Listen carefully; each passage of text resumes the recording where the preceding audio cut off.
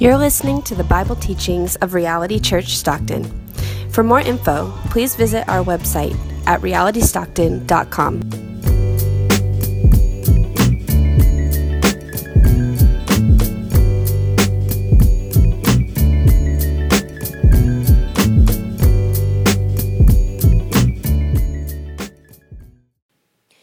They went on from there and passed through Galilee, and he did not want anyone to know, for he was teaching his disciples, saying to them, "The Son of Man is going to be delivered into the hands of men, and they will kill him. And when he is killed, after 3 days he will rise." But they did not understand the saying, and were afraid to ask him. And when they came to Capernaum, and when he was in the house, he asked them, "What were you discussing on the way?" But they kept silent, for on the way they had argued with one another about who was the greatest. And he sat down and called the 12, and he said to them, "If anyone would be first, he must be last of all and servant of all."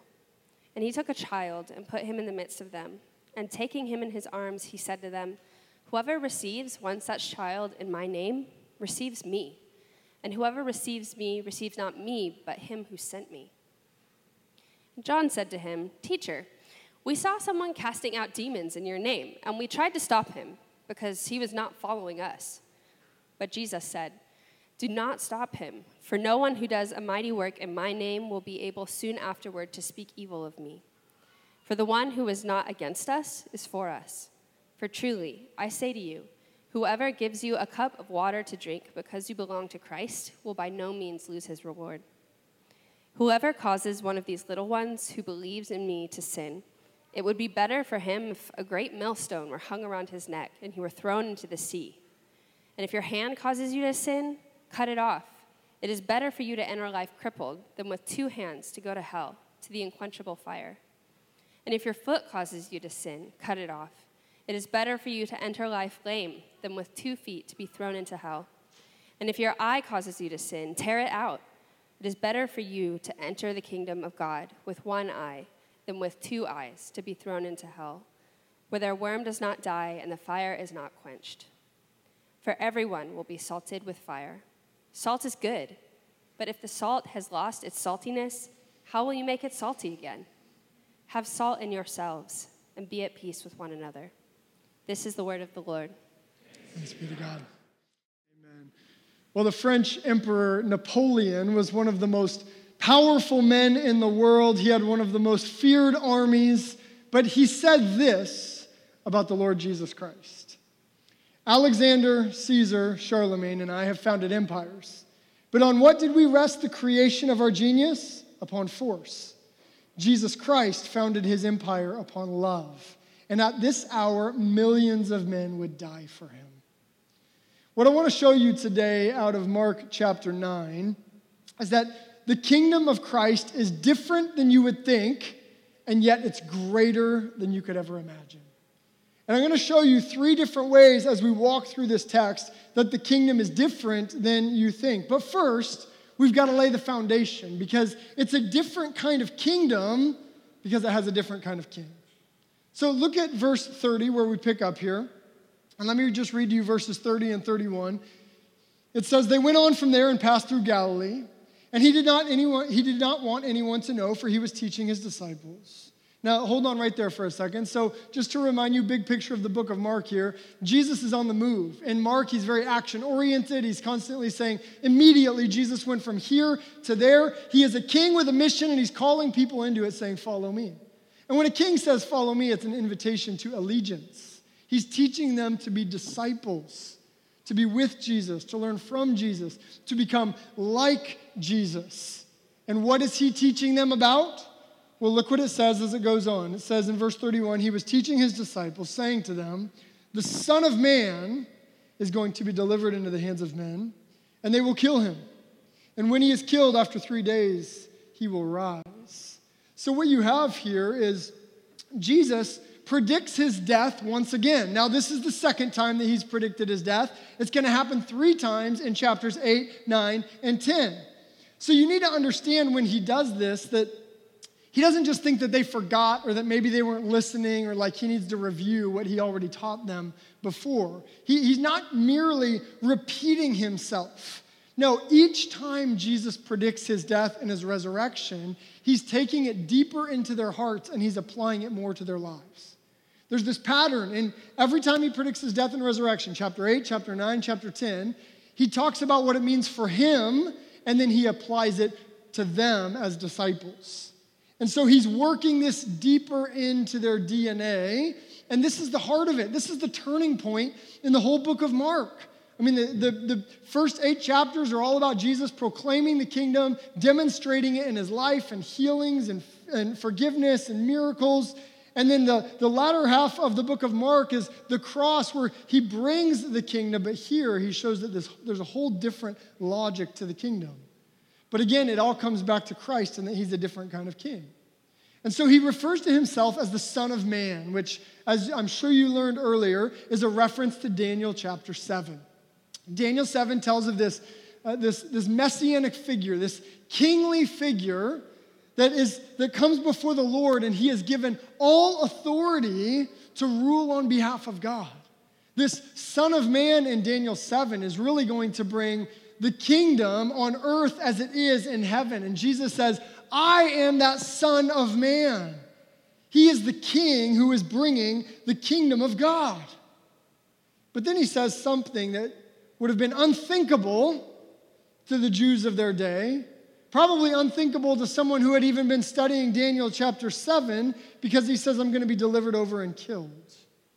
And so what's going on here? Of course, he's referencing what's going to happen when he goes to the cross. And so he's saying, I am the Son of Man. He is a great king, but he's a different kind of king.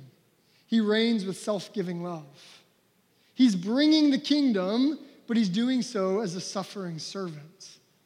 You see, the cross is the greatest display of majesty, power, and glory that this world has ever seen.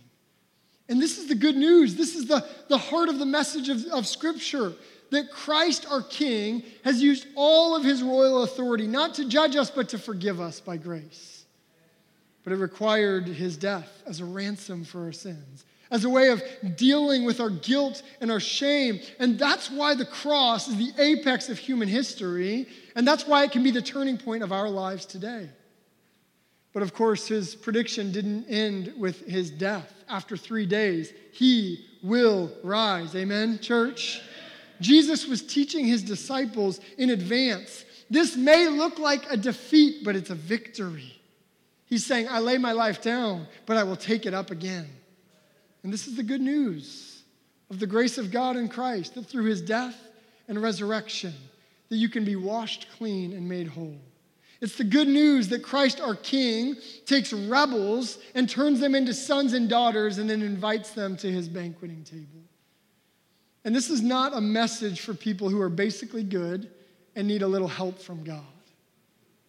No, this is a message. This is good news for sinners. This is good news of grace for people who have wrecked their own lives, or for people who have built a facade of life but who are wrecked on the inside.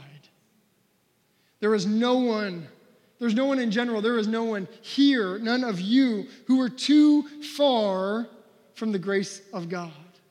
And so when you think of the cross of Christ, you might look at Christ hanging on the cross, and from a worldly perspective, you would think, this is foolishness. It looks like defeat. It looks like he lost. But 1 Corinthians 1 tells us the message of the cross is foolishness to those who are perishing.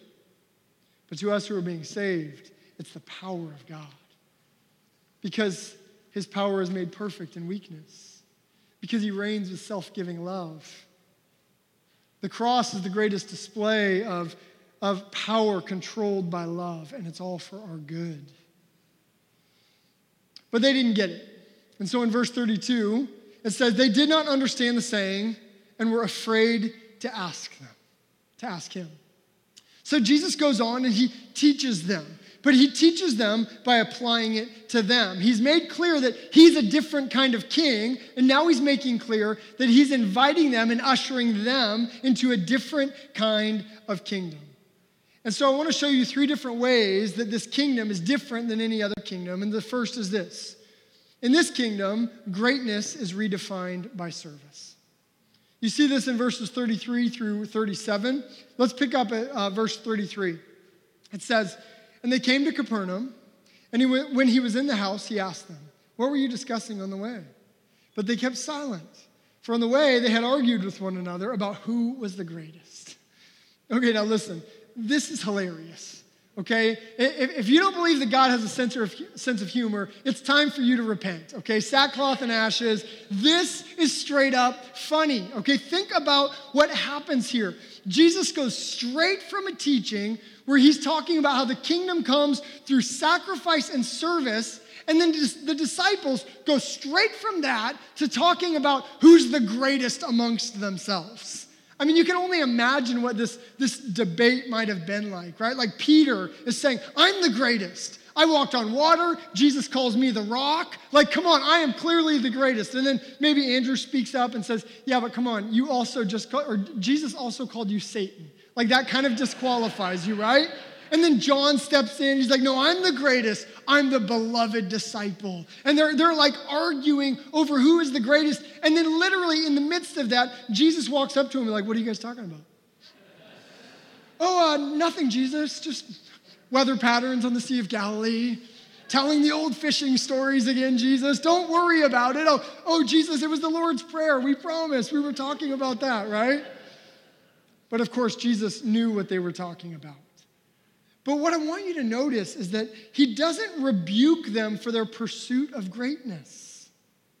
No, we were made for greatness. It's why you work hard. It's why you strive. It's why you long for greatness. He doesn't rebuke them for their pursuit of greatness. He takes it as an opportunity to teach them about true greatness. In verse 35, it says, "He sat down and called the 12, and he said to them, 'If anyone would be first, he must be last of all and servant of all.'" Now, this would have been utterly shocking for them, as it is for us. And that's because the logic of the world, both in the first century and in the 21st century, goes something like this. The greater you are, the less you serve. That's how our culture thinks. That's how Stockton thinks. That's how most of the world thinks. The greater you are, the less you serve. You could take this a step further and say, the greater you are, the more you're served by others. So the people in our society who are considered great, they have people who serve them their food, they clean their clothes, they clean their house, they drive them around. In our world, it's clear, the greater you are, the less you serve. But Jesus is showing us a different kind of kingdom. And he redefines greatness by serving. He says, the more you serve, the greater you are. And think about this. Jesus has already shown it in his own life. He's the king of creation. He sustains the universe. He rules over human history. And he got down on the ground with a towel and washed his disciples' dirty feet. Jesus redefines greatness by serving. He went to the cross as the servant of the Lord who would bear their sins. And what's true of Jesus is to be true of us. The gospel creates a community that defies the social norms of our culture. And we have social norms, right? Like, think about it. If you're high up in an organization, the social norm is that you don't associate with the lowly. If you're a CEO, if you're an executive, you don't talk to the interns. You don't hang out with those people. If in our social norms, if you live in a wealthy neighborhood, you don't hang out with the people in rough areas. We have social norms. If you post on Instagram, you post pictures with people who increase your social capital. Not the opposite of that, right? Look who I get to hang out with. We have our social norms. But again, the gospel creates a community that defies the social norms of our culture. And so whatever power or influence you've been given, Jesus calls you to use it to serve and bless others that are under you and around you. The wealth and the resources that you have are gifts from God to accomplish his purposes. And you will accomplish you will encounter 1,000 opportunities this week where you can choose between protecting your own comfort or serving others. I mean, think about, what if all the Christians in Stockton we're known for being servants. Can you imagine that in your workplace? You're the one who's going out of your way to help someone else out. In the schools and the communities that you're a part of around schools, that you're the ones who are known for always helping others out and not looking out for yourself. This is what Christ calls us to. And I want you to notice that Jesus says if anyone would be great, he must be the servant of all. He clarifies. He doesn't just say you have to be a servant. Because if he did, what would be easy for us to do is say, I'm a servant, I just serve the people I want to serve. Right? We're all good at serving certain people. Oh, you can help me out? Allow me to serve you. Oh, this project is going to be really good for my career. How can I help? Right? We're good at serving others when we get something out of it. But here's the thing. If you're serving someone for your own gain, then you're actually only serving yourself. That's not service, it's narcissism. But we are called to serve all. And then we have a beautiful picture of this from Jesus as he illustrates it. Look at verse 36. It says, he took a child and put him in the midst of them. And taking him in his arms, he said to them, whoever receives one such child in my name receives me, and whoever receives me receives not me, but him who sent me. Now, this is a beautiful story, but I think we actually hear it very differently than they would have heard it in the first century. See, in our culture today, we think of children as being innocent and adorable and pure and cute. And this is like cute story where Jesus, all strong but gentle, kind of takes the children into his arms. That's true. Like, we're seeing the character of Jesus in this. But their culture didn't think of children the way that we think of children. Okay, so listen to a biblical scholar who studied the first century world his whole life. Here's how he describes it. Mark Strauss says this. While in Western culture, we tend to view children as innocent, vulnerable, gentle, even pure, in first century culture, they were viewed as insignificant and having no social status. Welcoming a little child means breaking social norms, lowering oneself to accept another of lower status, and thereby risking one's own position of power and prestige. So Jesus is defying the social standards by loving and serving those who would have been considered beneath him and not worth his time. And he's calling us to do the same. So the way of the kingdom overturns social hierarchies because it defines people by their God-given dignity, not their circumstantial needs. For us at Reality LA, we've been learning this in a very tangible and messy way. Some of you probably heard that in the last year, we were given a church building in the heart of Los Angeles. I mean, just unbelievable gift from God that's allowing us to put down roots in the city more than we ever could on our own. But even more than just receiving a building, we inherited this incredible food ministry and recovery program. So Monday through Friday at 10 a.m. and 4 p.m., we serve meals to the community. And we get about 100 people that come at every meal. And when I go over there and not only help serve food, but then actually sit down and eat food with these brothers and sisters and get to know them, I feel like I see a glimpse of the kingdom of God breaking in right there in the heart of Hollywood. Because when you look at this group from the outside, you see one thing. But when you see God's perspective, it's very different. You think about a bunch of people who are experiencing homelessness or who are coming together in desperation. We always say they come for the food, but they stay for the community. And the world looks at that group of people and they see deficiency. We look at it and we see dignity. The world sees poverty. We see the riches of grace. The world sees cracks in the clay. We see the light shining through. We see God at work in all of that. Because Christ as King gives us a whole different perspective on the world. So Jesus is proclaiming a different kind of kingdom. And so first, we learn that in this kingdom, greatness is redefined by service. The second thing we learn about this kingdom is that unity is better than tribalism. Look at verse 38. John said to Jesus, "Teacher, we saw someone casting out demons in your name, and we tried to stop him because he was not following us." Now, why were they so upset by this man? He's doing work in the name of Jesus. There's nothing about the man in particular that seems threatening, but John's words reveal what's going on. He says, we tried to stop him because he was not following us. See, what happened here is John's passion for truth had turned into tribalism. He's confused his own crew with the kingdom itself. And look at Jesus' response in verse 39. Jesus said, "Do not stop him. For no one who does a mighty work in my name will be able soon afterwards to speak evil of me. For the one who is not against us is for us." I would say that tribalism is when your love for your particular community becomes greater than your love for what made you a community in the first place. Right? So you're here because of your love for Jesus and you know his love for you.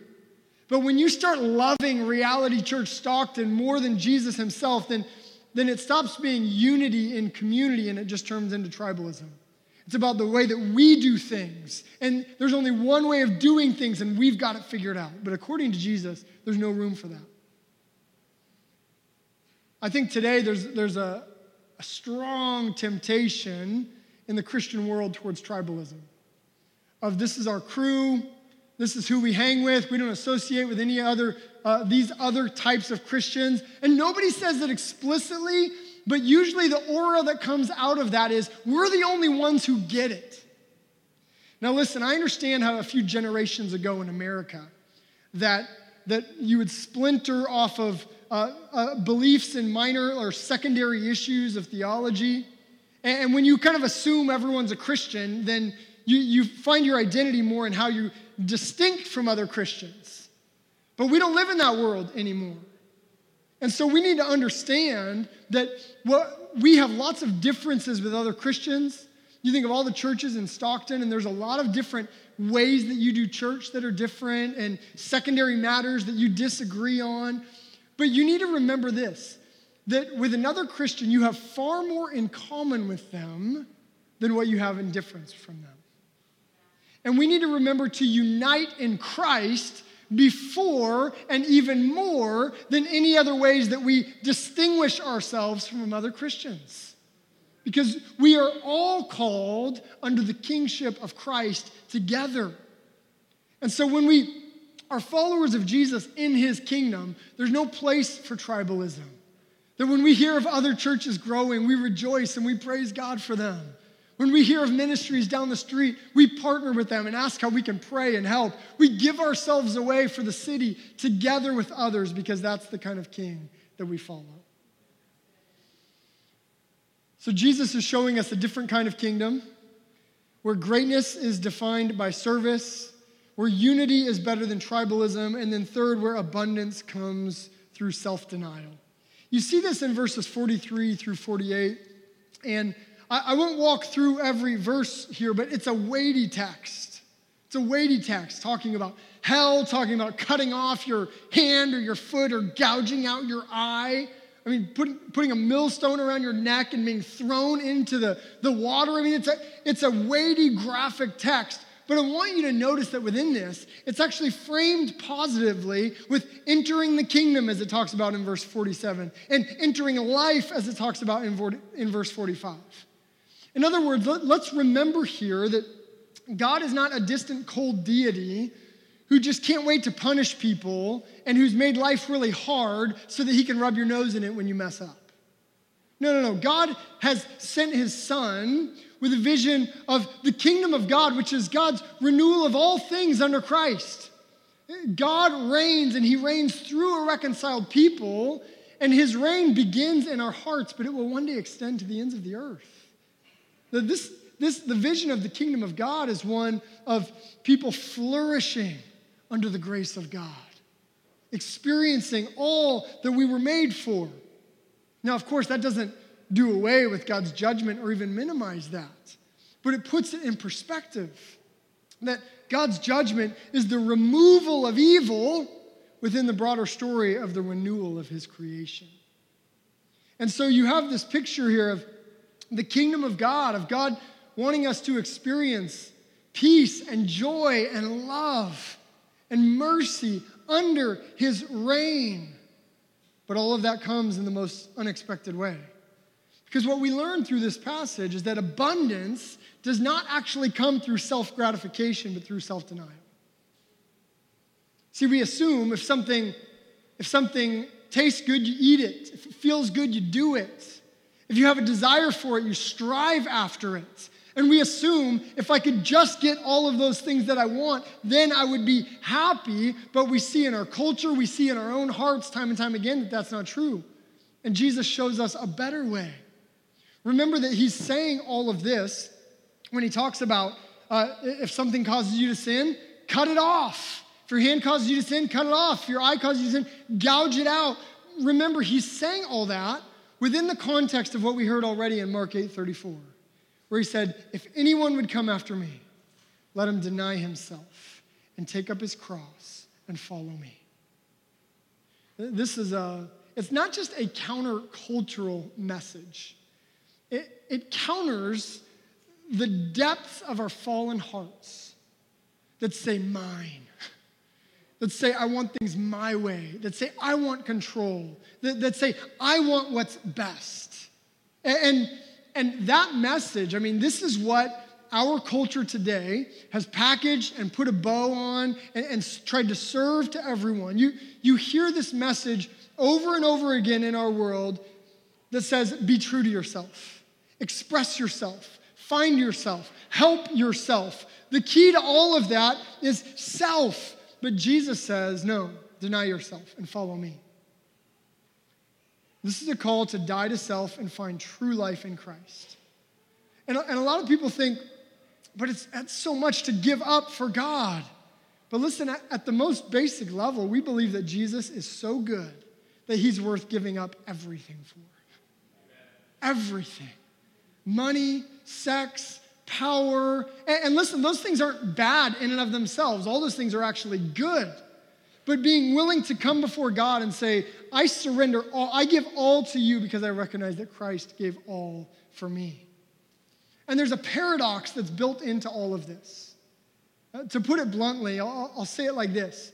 The more you make your life about you, the more miserable you will get. And yet the more you surrender to Christ, the more you will realize who you were made to be. So Jesus says this to us in a graphic way. Cut off your hand, cut off your foot, gouge out your eye. Now, clearly Jesus doesn't literally mean that you should cut off your hand or your foot or gouge out your eye, okay? You've already learned in Mark from Jesus that lasting change happens from the inside out, and Jesus has confronted the idea of changing your behavior without dealing with the heart. You've seen that, okay? Unfortunately, there was a theologian in the early church named Origen. He's a 3rd century church father who he didn't read this the right way, and he castrated himself. Okay? Consequences for bad biblical interpretation. Okay, learn how to read your Bible. Jesus isn't telling you to literally cut things off of your body. Okay, so what's going on here? Well, in Scripture, the hand often represents how you accomplish your purposes. The feet are about where you are going, and the eyes are about your perspective in life. Jesus is saying that in any area of life, wherever sin sprouts up, you have to sever it at the root. And this is a different way than we think about sin. We often think of managing sin. How do I just kind of keep it down so it doesn't show in too much of an ugly way? We often make compromises with sin. I know this is wrong, but it feels right, so I'll just do it a little. I'm not going to yell at this person in anger, so I'll just be passive aggressive. I'm not going to steal this. I would never do that. I'm just going to borrow it for a long time, right? Like we compromise with our sin. But Jesus' point is simple. Don't compromise with sin. Kill it. As the Puritan theologian John Owen once said, be killing sin or it will be killing you. And so let's get really practical with this. If the app is causing you to sin, delete it. If the relationship is causing you to sin, end it. If the job is causing you to sin, quit it. If the environment is causing you to sin, walk out of it. Now listen, all of those things, it's important that you work through those with community. That requires wisdom, and that you're not just using that as a cop-out from walking out of a difficult situation. But what we have to know from this is that we have to either hate our sin or we will be loving it, but just trying not to show how much we love it. That we can't make deals with sin. Just in the same way that you don't negotiate with a king. We come to Jesus as king. and we say, you have all of my life. That I am not going to try to limit King Jesus to some religious compartment, or say you get the spiritual aspect of my heart, or you get this part of the calendar. No, that we come before Jesus as the King who has given all, and we say, we give all to you. Because that's the kind of King he is, and that's the kind of King that we have been ransomed into. And so we've seen throughout this passage, and you're seeing it throughout the story of Mark, that Jesus is a different kind of king who's bringing a different kind of kingdom. It's a kingdom where greatness is redefined by service, unity is better than tribalism, and abundance comes through self-denial. But I want you to remember with all of this, that the kingdom is a message of God's grace. The kingdom of God is not, as many people think of it, this human project where we make the world a better place. So to talk about the kingdom of God is talking about us going out and doing all these good things for other people. No, the kingdom is not the culmination of our effort. It's God's grace breaking in and transforming us. And then that flowing through us and drawing us in where we get to participate in this incredible restorative work that God is doing. And so I want you to hear that today as a message of grace to you. That Christ in all of his power and love and mercy and wisdom has pursued you. And no matter what you've done, no matter how far you've run from him, he pursues you with love. He is abundant in his grace. He is steadfast in his mercy. And so the question that remains then is that if God is gracious, the question that remains is, will you receive or will you resist his grace? Those are the two options. And to receive the grace of God is exactly what faith is. Faith is a posture of surrender that opens its arms in a position of vulnerability, that opens its hands ready to receive. See, our pride wants to take hold. Our pride wants to get ready to fight. Faith is a posture of surrender that's saying, I let go. I let go of control of my own life. I let go of trying to fix myself, and I receive from the grace of God. Here's what you need to understand. Our sin is great, but it's not ultimately our sin that separates us from God. Because Jesus has accomplished what is necessary to reconcile us to God. So it's not ultimately our sin that separates us from God. It's our refusal to receive his grace, even after we've sinned. And so I hope you just have this picture of God overflowing in his grace to you. And the response is to receive it and to let it transform you. I think so often we find excuses not to trust in God. I think, well, God, what about this? Or my situation is different with that. The call for you all today is to hear this good news of God's transforming grace in his son, Jesus Christ. But to respond by repenting, by turning from your sin, by turning from the control you take over your own life and trusting in God. But we try to think of, or we come up with other ways, even religious, pseudo-spiritual ways that put walls up against God. One of those ways is we think, well, if I just had more clarity, then I would follow God. Then I would be obedient. I heard a story recently of a very successful professor and philosopher.